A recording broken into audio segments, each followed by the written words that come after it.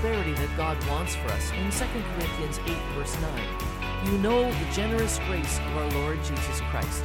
Though he was rich, yet for your sakes he became poor, so that by his poverty he could make you rich.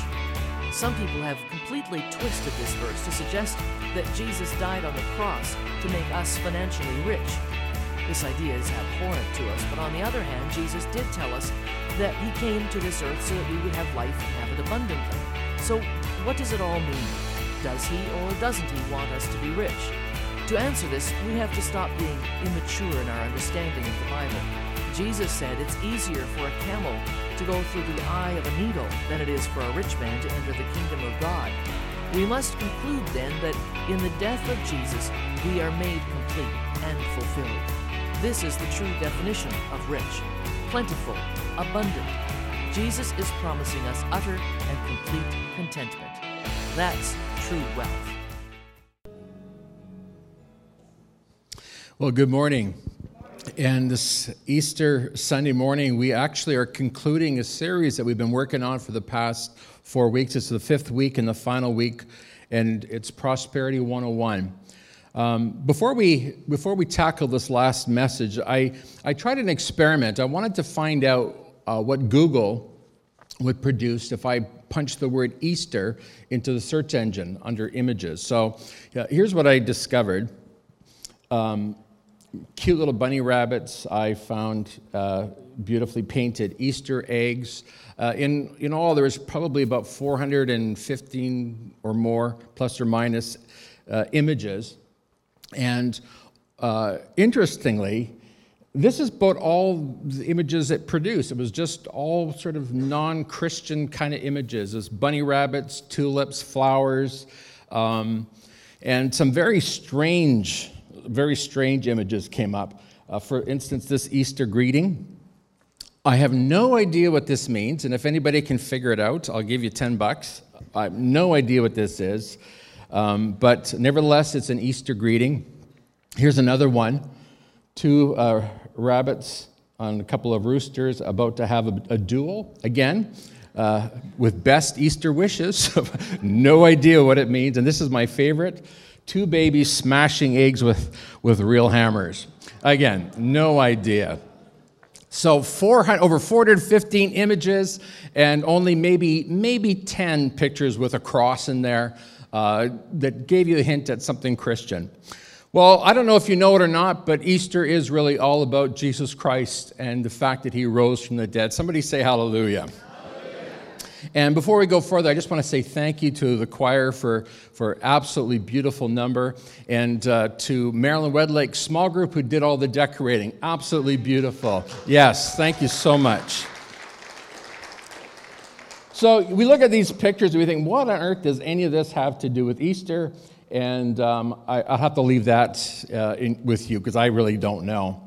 But you might also wonder, what on earth does prosperity have to do with Easter? And we've been talking about this for the last number of weeks. And in order for us to really get a handle on this, to understand what does prosperity have to do with Easter, we have to look at our theme first over the past 5 weeks. And it goes like this. You know the generous grace of our Lord Jesus Christ. Though he was rich, yet for your sakes he became poor, so that by his poverty he could make you rich. So, what does Prosperity 101 have to do with Easter? Well, he made us rich by dying on the cross and rising from the dead. I want to show you that this morning. I want to show you how God has made us rich through Jesus Christ, through his death and resurrection.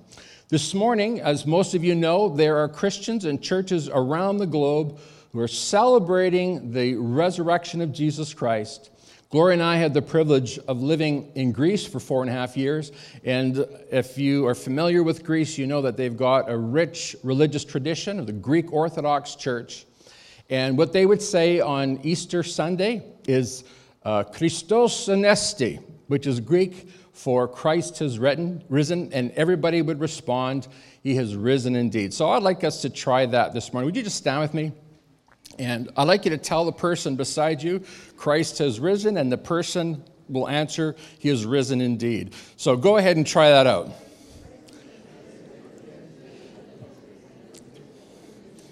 Everybody's had a chance to say it. Christ has risen. Christ is risen. Let's try it one more time. Christ is risen. Okay, thank you. That's pretty good. You may be seated. But I got to tell you, the Greeks are far better at it than you are. One of the things we see on Easter Sunday morning is a great deal of laughing, of celebrating and rejoicing, lots of smiles and fun. I see a few people smiling this morning. Maybe some have just woke up and you're just getting the sleep out of your eyes yet, but try giving the person beside you a big smile, big Easter smile for them. And I hope you don't have anything in your teeth. Okay, good. We're all smiling, we're all happy, good. Now, why do we celebrate? Why do we rejoice? And it's not just because you got a chocolate Easter bunny for Easter. It's because of the effect that the resurrection has had on us as individuals and upon the whole world. And so if anybody asks you, hey, I hear you're a Christian. Can you tell me why you're a Christian? And why do you celebrate Easter? And really, what is the resurrection really all about? I want to direct you to a verse, one of the very first verses I ever learned and ever memorized, and it goes like this, John 10:10. The thief's purpose is to steal and kill and destroy. Who's the thief? Say it again. And Jesus says, say it with me, my purpose is to give them a rich and satisfying life. Folks, death leaves us so hopeless. And the thing that we know and that we teach at our church and has been taught for 2,000 years is that Satan is a thief. He wants to steal the very best from you. He wants to destroy your life. He wants to destroy your marriage, your family, your business, your career.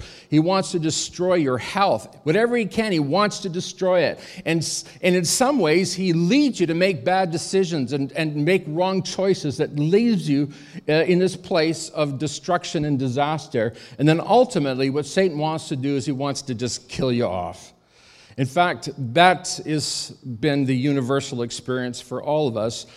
We all die, and the thing is this, is that we don't like to actually admit that. We don't like to talk about it. We use euphemisms. We don't want to say somebody, he died. We want to say, well, he passed away, or he's gone to a better place, or he's no longer with us.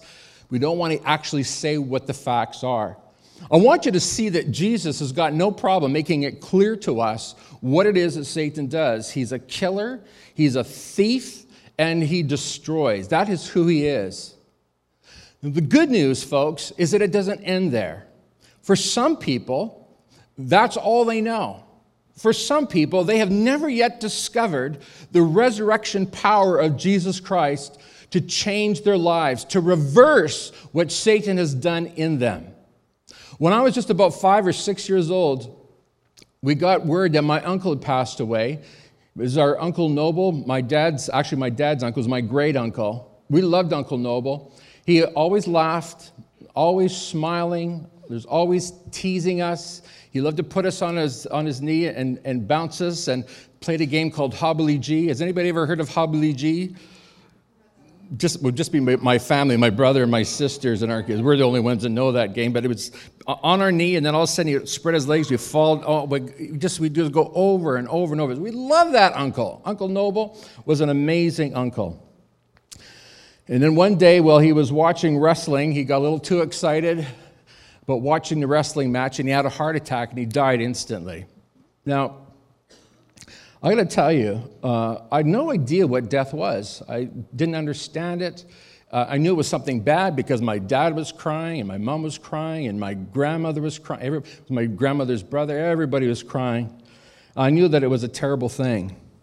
And my mom and dad took us out of school, and we went to the funeral. And I can remember when they opened up the casket, I wasn't expecting this. It really shocked the daylights out of me. I saw my uncle just laying there, could just see his head, still lifeless. And I looked at him, I cried, I was shaken. I would say that was probably my first or my earliest recollection. In terms of memories from my childhood, that's the one I remember the best. Being in that funeral parlor and looking at my uncle and thinking, this is so irreversible. This is so irreversible. This is so hopeless. Again, I'm just 6 or 7 years old. But feeling so distraught, feeling so hopeless and empty, and wondering, what could this life really be all about if this is all we've got to look forward to? Now, I understand now that funeral service that I attended was actually a turning point in my life, which is really an odd thing to say about a 6-year-old having a turning point in his life. But I knew that there had to be more. I knew that this wasn't right. It didn't feel right. I didn't like it. I hated it. And I believe that God began to stir in my heart so that when the time came to hear the truth, I was prepared and willing to receive it. I wanted answers. At age 8, my mother took us to Christian Service Brigade, a program for boys. And at just 8 years of age, I gave my heart to Jesus. And one of the things we had to do in the CSB, the Christian Service Brigade program, is we had to memorize scripture verses. And would you believe it that this is one of the very first scripture verses I ever memorized? Jesus said, I've come that you might have life and have it more abundantly. This is the NLT version. My purpose is to give them a rich and satisfying life. God began to stir in my heart. I began to understand that Jesus had something to offer that this world could not give. And I wanted that. I wanted the Jesus who could actually reverse what Satan had done to my uncle. The thief's purpose is to steal, kill, and destroy. And Jesus says, I've come to reverse all that. I've come to change all that. And I want the Spirit of God to speak to your heart this morning, because some of you are sitting here and you think to yourself, man, my life is a disaster. I'm in so much trouble. I've got so many problems. I've got so much difficulty. I've got such big marriage problems. I've got such big family problems. I've got such big health problems. I want you to know today that when you surrender your life to the Lord Jesus Christ, it begins a transformation process where what Satan has destroyed you, Jesus can turn that around. Jesus conquers death. That's what this morning is all about. It's an empty cross, and we put that before you to remind you that this is not the end. It was the beginning. Jesus died on the cross to wash away your sins and my sins, or that is, everybody who puts their faith in Jesus Christ. Jesus has come to wash away your guilt, your shame, and to give you a fresh start. We like to call it a new life. In fact, the Apostle Paul, one of the prolific writers of the New Testament, he says that everybody who puts his faith or her faith in Jesus Christ is a brand new creation. Did you get that? You are a new creation. Would you say it with me? I am a new creation. Ready? I am a new creation. The way that happens, folks, is through what Jesus Christ has done. Some of you have been here for a baptismal service, and what we do when we baptize people is, in our tradition, is we for lack of a better word, we dunk you. We put you right under.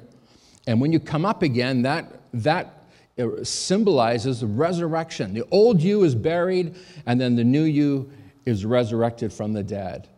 And so you can literally say, if you are a Christian today, you can say, I am a new creation. Alan Duncalf can say, I am a new creation. And I can tell you, when the old Alan died, I died when I was 8 years old. I'm a new creation today because I put my faith in Jesus Christ. Folks, Jesus resurrected me from a spiritual death, and I am now what we call born again. But folks, it gets better, because not only does Jesus give us eternal life, he gives us this rich and satisfying life, this abundant life. The Bible is clear that when we start living the way that Jesus has called us to live, when we start doing what he tells us to do, it's not to burden us with a load of rules. Do this, do that, don't do this, don't do that. But rather, Jesus, like a coach, can I use that analogy? Like a coach, he tells us what to do and what not to do in order to have this rich and satisfying life. Some people have this notion that Jesus is some sort of a cosmic party pooper. He wants to just destroy your fun. Far from it. Jesus wants to give you life. He wants you to enjoy that rich and satisfying life. And so we see that new life. Rich and satisfying, abundant life, and of course, eternal life. I remember going to my grandmother after my Uncle Noble died. That would be her brother.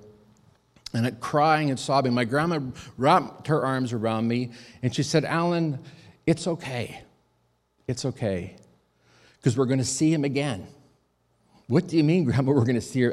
Does she know something? I don't know. Is there some kind of a trick? What's going on here? And my grandma informed me that Uncle Noble loved Jesus and put his faith in Christ. She informed me that someday we were going to see him in heaven. And as my grandmother got older, she would talk about the fact that someday she's going to go to heaven and she's going to see her mother again and going to see her son who died before, Uncle Jack, who was a missionary in Africa, died very young. She's going to go see her brother, Noble, and various family members. Folks, that is our hope, the hope of eternity. You know, when I put my faith in Jesus as a young boy and started to learn how to trust Jesus and how to live the way Jesus wanted me to live, it really revolutionized my life. Now, can I just remind everybody of something this morning? Because some people think, Pastor Allen, I put my faith in Jesus once and I'm still having troubles. Can I just remind you of something? We're still living on planet Earth, where there is lots of evil, lots of destruction, lots of killing, lots of robbing.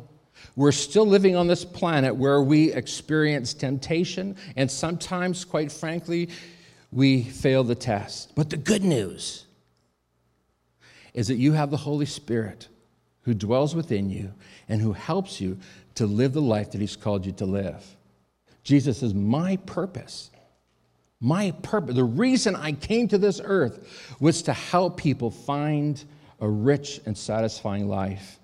Do you know when my parents started going to church, my sister became a Christian, and I became a Christian, and my mom and dad, they were, I guess, influenced by us, and my other siblings started following Christ, and my whole family started going to church regularly, and it was life transforming. Our family began to experience a level of prosperity that we had never known before, because my parents now were living according to the teachings of Jesus Christ. It was life transforming. Folks, all of this is made possible because of our faith in the living Jesus Christ and in the resurrection. Now, here's what you need to understand today. The resurrection is the cornerstone of our faith. It is the foundation of the Christian faith. If you knock out the resurrection, if somehow you could prove that the resurrection did not happen, then the Christian faith crumbles. It falls apart. It collapses. This is why the Apostle Paul says this in 1 Corinthians 15, verses 16 to 17. And if Christ has not been raised from the dead, then your faith is useless and you are still guilty of your sins. Did you get that? If Jesus Christ didn't rise from the dead, then we don't have a faith. We've got nothing. We are back to square one. And Paul says we are still guilty of our sins. Our sins are not washed away.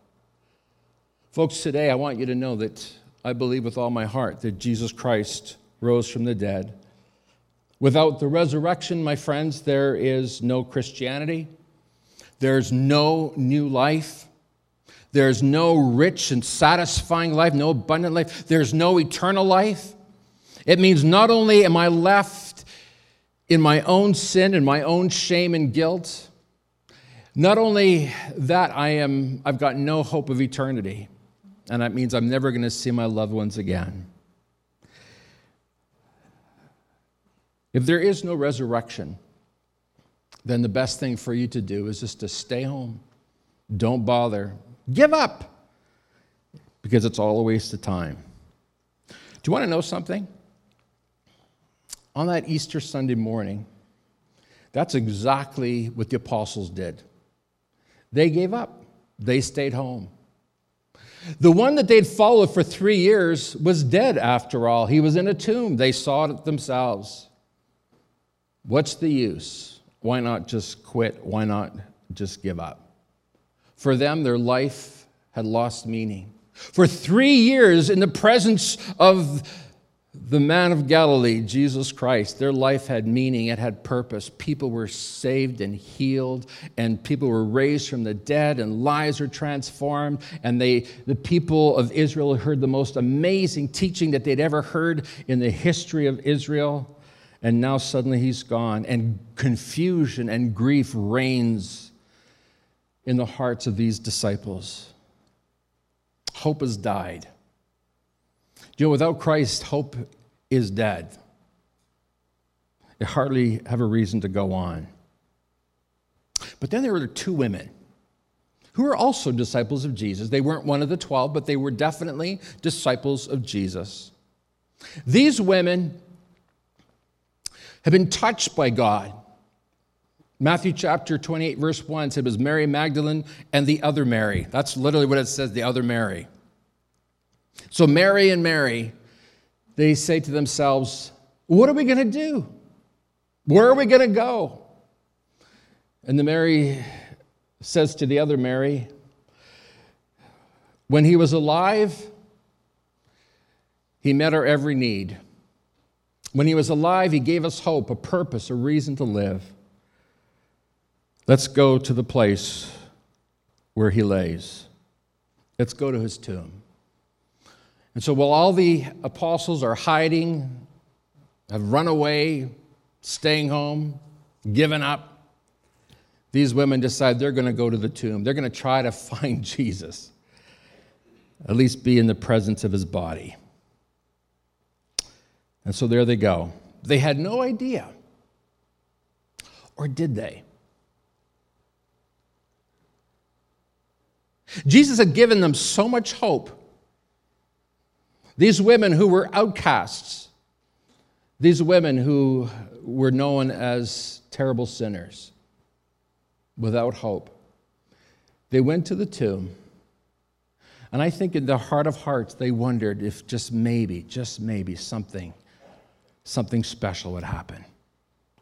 And then what happens, folks, is they heard the voice of an angel who uttered the sweetest words that have ever been spoken on this earth.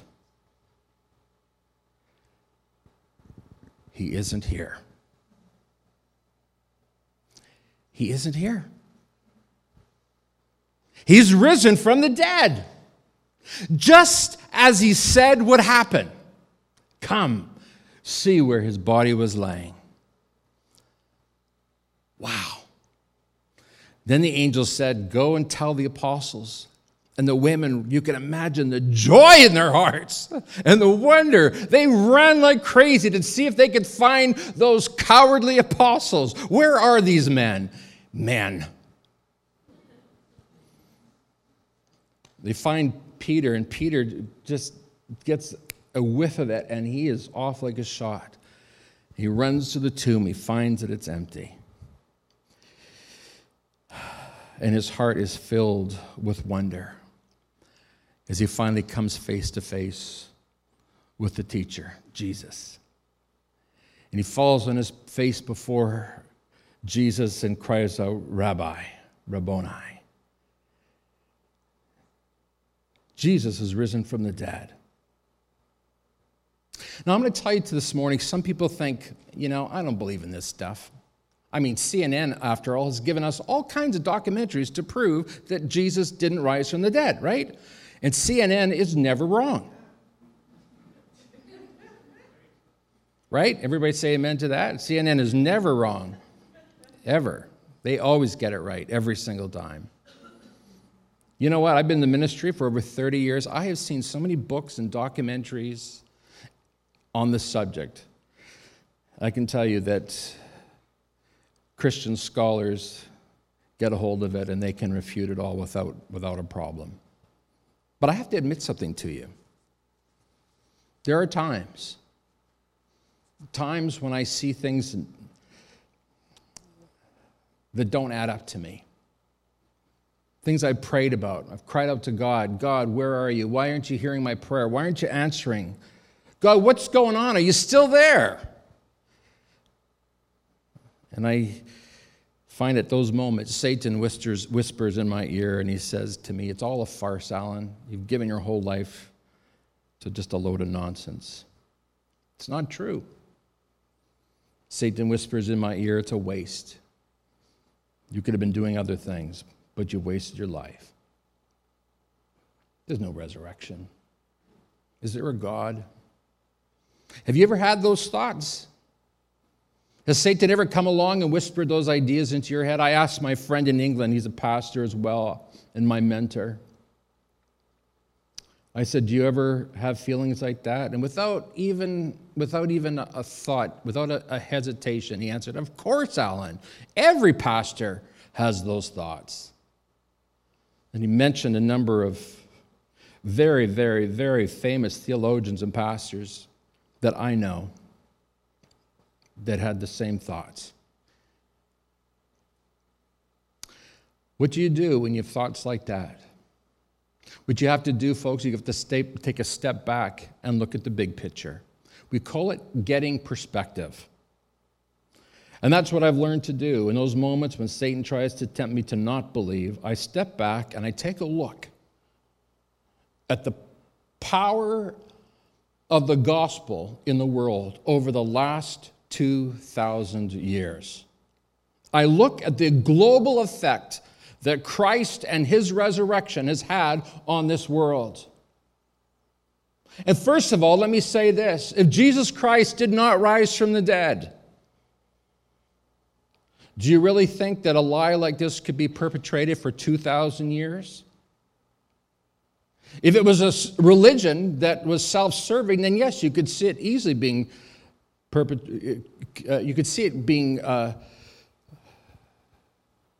carried on from generation to generation to generation.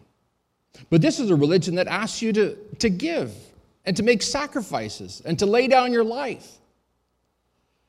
In fact, if you look at the early church, you'll find that the early apostles, most of them, all but one, died a martyr's death. Who on earth is going to die a martyr for a lie? You can just see in that moment when your life is in danger, you say, okay, I give. You're right, it's a lie. I was wrong. Now can I go? Every one of them died. Who dies for a lie? But even more than that, you have to look at the effects that Jesus' teaching has had on believers throughout the centuries. This verse that we've been looking at for the past 5 weeks, it has a context. The Apostle Paul, in the second letter to the Corinthians, he's addressing the great need in Jerusalem amongst the Christians in Jerusalem. And he says, look at guys, the Jerusalem church is suffering famine. They are in a terrible state and they need our help. And so the Apostle Paul was literally going to all the churches in Macedonia and throughout the Roman Empire, wherever there was a church established, and he was appealing for money to help the poor brothers in Jerusalem. I'm not going to tell you something, folks. Nothing like this had ever happened in the history of humanity. What happened, folks, is that the Apostle Paul set in motion a movement where Christians reach out and help hurting and broken people.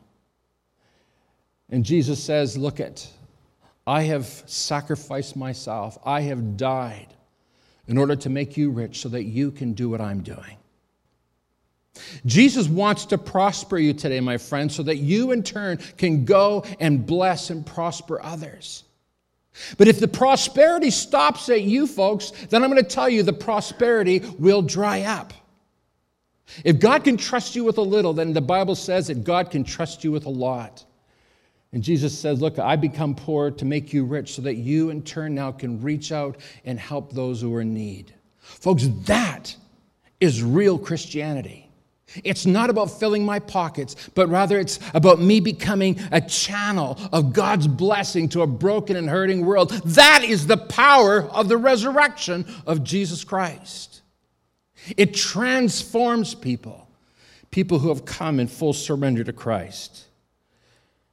Few would argue that Jesus of Nazareth has been the dominant figure of Western civilization for the past 20 centuries. Jesus Christ and the teachings of Christ and the teachings of the church has literally transformed Western culture. Few people would deny that. Jesus has had more impact on the world, some would say, than any other individual. And I want to just point out a few ways that Jesus Christ has impacted this world and made it a better place. Can I just remind you as I share some of these things that the great good that Christianity has done in this world is being done by people who believe in the resurrected Jesus, who have come face to face and have discovered Jesus for themselves. Let's take women, for instance. Women were treated not as equals to men. In fact, throughout the centuries, women were treated as the property of men. A woman was the property of the father. The father called the shots.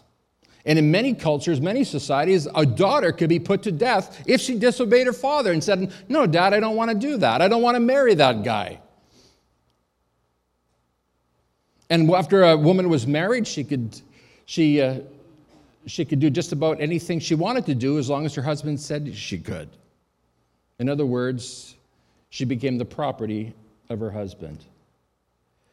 Jesus comes along and he reverses the trend. We find Jesus talking to the woman at the well, and the disciples are shocked out of their mind because not only was he talking to a woman, but this woman was a Samaritan. She wasn't even Jewish. And Jesus treated her with dignity and respect. In fact, Jesus spoke into her life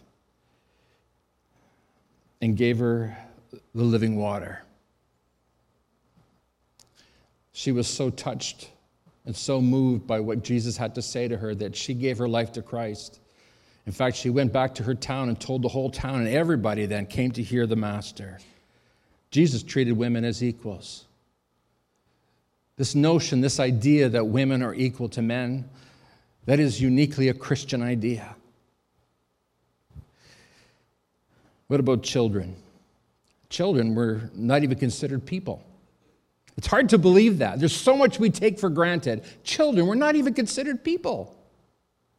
And when parents brought their children to Jesus, the disciples were saying, "Get those kids away. He's got more important things to do." Treated them like they're animals. But what does Jesus say? Hang on a minute here. "Let those little children come to me, for such is the kingdom of heaven." Jesus is introducing new ideas. You could see why everybody wants to listen to every word he's got to say. And the church, ever since, has been proclaiming the worth of children. One scholar wrote in his study entitled, "When Children Became People, the Birth of Childhood in Early Christianity." Up until this point, children are nothing. That is the effect of the resurrection.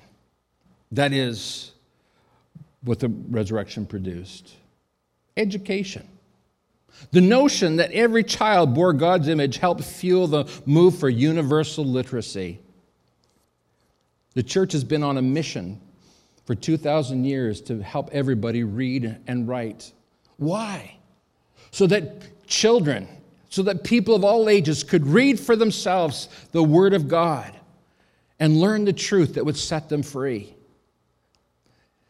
This move to educate the world is a uniquely Christian idea.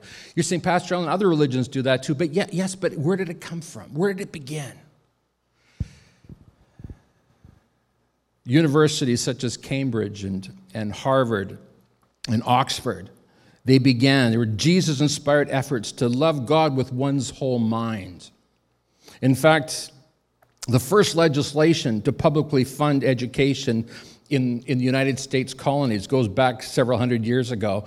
And the legislation was called this. It was called the Old Deluder Satan Act. In other words, in order to counteract the effects that Satan had on a generation, the forefathers said, we need to educate them. We need to teach them the Word of God. Because God doesn't want any children to be ignorant. That's the heritage of our Christian faith. Here's something else that might surprise you. The idea of forgiving people. The first female professor at Princeton University claims that, quote, the discoverer of the role of forgiveness in the realm of human affairs was none other than Jesus Christ himself. The idea of forgiving other people was a foreign idea. Nobody forgave. What do? It's an eye for an eye. It's a tooth for a tooth. I'm not forgiving you. I'm getting even. I'm getting revenge. Jesus comes along and teaches a brand new way of living, a brand new way of thinking. And I'm going to tell you, folks, it has touched and influenced our culture in ways that we cannot even imagine. And then humility. Most of us here today would say we don't really enjoy the company of arrogant people. We don't want to be around proud, arrogant, narcissistic kind of people, do we?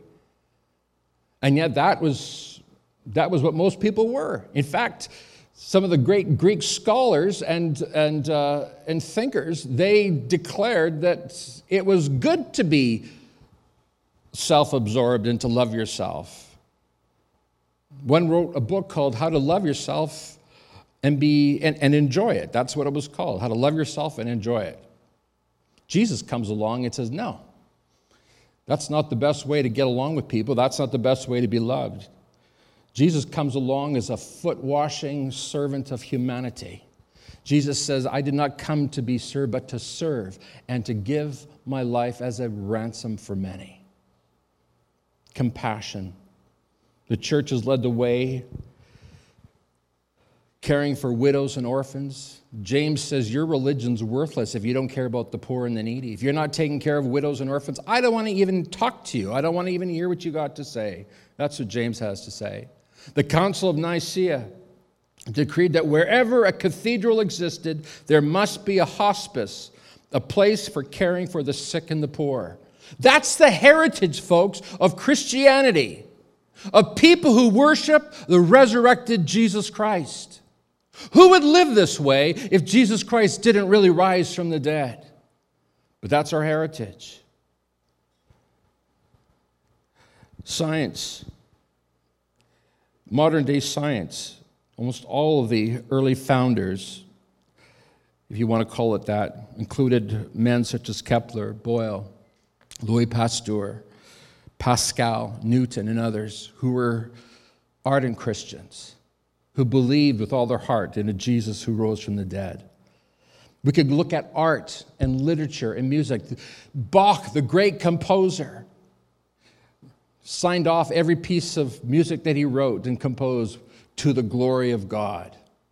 And I could talk to you about the economy, about free enterprise and the work ethic, all inspired by Jesus Christ.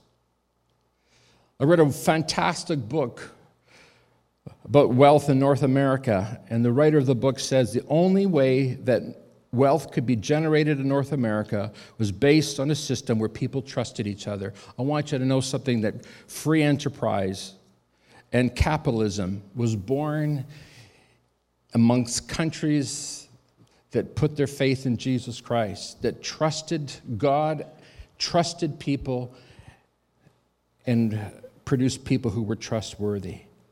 And that's why we've got people from other parts of the world coming to our country, because they want to enjoy the benefits of our Christian heritage. I don't know how much longer it's going to be around, folks, but so far it's holding up, but I can't see it lasting for long. Then there's the government of the United States of America. 55 signers of the Constitution, 50 of them were known to be Orthodox Christians. That is, Christians that believed in God with all their heart, soul, mind, and strength. You look at the actual form of government with checks and balances. The reason they put those checks and balances in place is because the founders of the nation, the signers of the Constitution, they understood the importance of not trusting human nature. They understood the doctrine of sinfulness of mankind. And I could go on to talk about family and the marriage. Up until the time of Christ, family wasn't. Nobody thought anything about it. They didn't recognize it as sacred. The church comes along and says not only is the family sacred, but marriage is sacred. And men were taught to be devoted to their wives, and wives were taught to be devoted to their husbands. This is the heritage, folks, of the Christian faith. The heritage of people who believe in the resurrection of Jesus Christ. You know, we sometimes forget that Jesus Christ rose from the dead, not just to give us eternal life, not just to give us abundant life, but that you and I would be used by God to bring it to others. Back when we first started the 7 Habits, we had some mugs made up. And if you just take a look at that, I don't know if you can see what's wrong with that mug. Anybody see what's wrong with it? The 7th habit is missing. Does anybody know what the 7th habit is? Give. Yeah, see, the guys who are making these mugs, they didn't even like the idea of giving. I don't know how many hundreds of mugs we had to smash up and throw in the garbage because the 7 habits was missing the 7th habit, which is to give. And I thought, you know what, I got to keep one mug in my office. And I don't know if Taryn knew I kept one, but I kept one, Taryn. Because I saw this really as a symbol, if you will, of what's wrong with North American Christianity. We're willing to go to church. We believe in praying. We believe in reading our Bibles. We believe that we need to be holy. We don't mind the idea of being in a small group, and we'll even serve if asked. And we all know we're supposed to tell people about Jesus. But Pastor, whatever you do, don't ask me to give. Here's what you and I need to understand today. This Christianity that you and I have embraced, this Jesus that we have embraced, is known by his giving. God our Father gave his Son, Jesus Christ, and Jesus Christ gave his life. All who have put their faith in Jesus Christ also are givers. At least that's what God wants of us. What do we give? We give our time, our treasure, our talent. We give in order to be a blessing to the rest of the world. I've heard people say, you know, in the midst of this disaster, where's God? I'll tell you where God is. God shows up through his people. Wherever there's a tsunami, wherever there's an earthquake, wherever there's a fire, a disaster, Christians are usually among the first ones to show up to bring relief, hope, and healing. Because you and I represent the hands and the feet of God. Jesus has come that we may have a rich and satisfying life. I'm going to tell you today, folks, a thing that brings you that rich and satisfying life is when you say, Lord Jesus, here am I, use me. Lord Jesus, I am here to be used by you to bring light to this dark and broken and hurting world. I want to remind you on this Easter Sunday that the thing that's going to bring you joy is for you to stop living for yourself. For you to start serving the way the risen Savior served us by giving his life. Would you stand with me, please? God, we want to say thank you today for your Son, Jesus. Jesus laid down his life for us so that we might have life.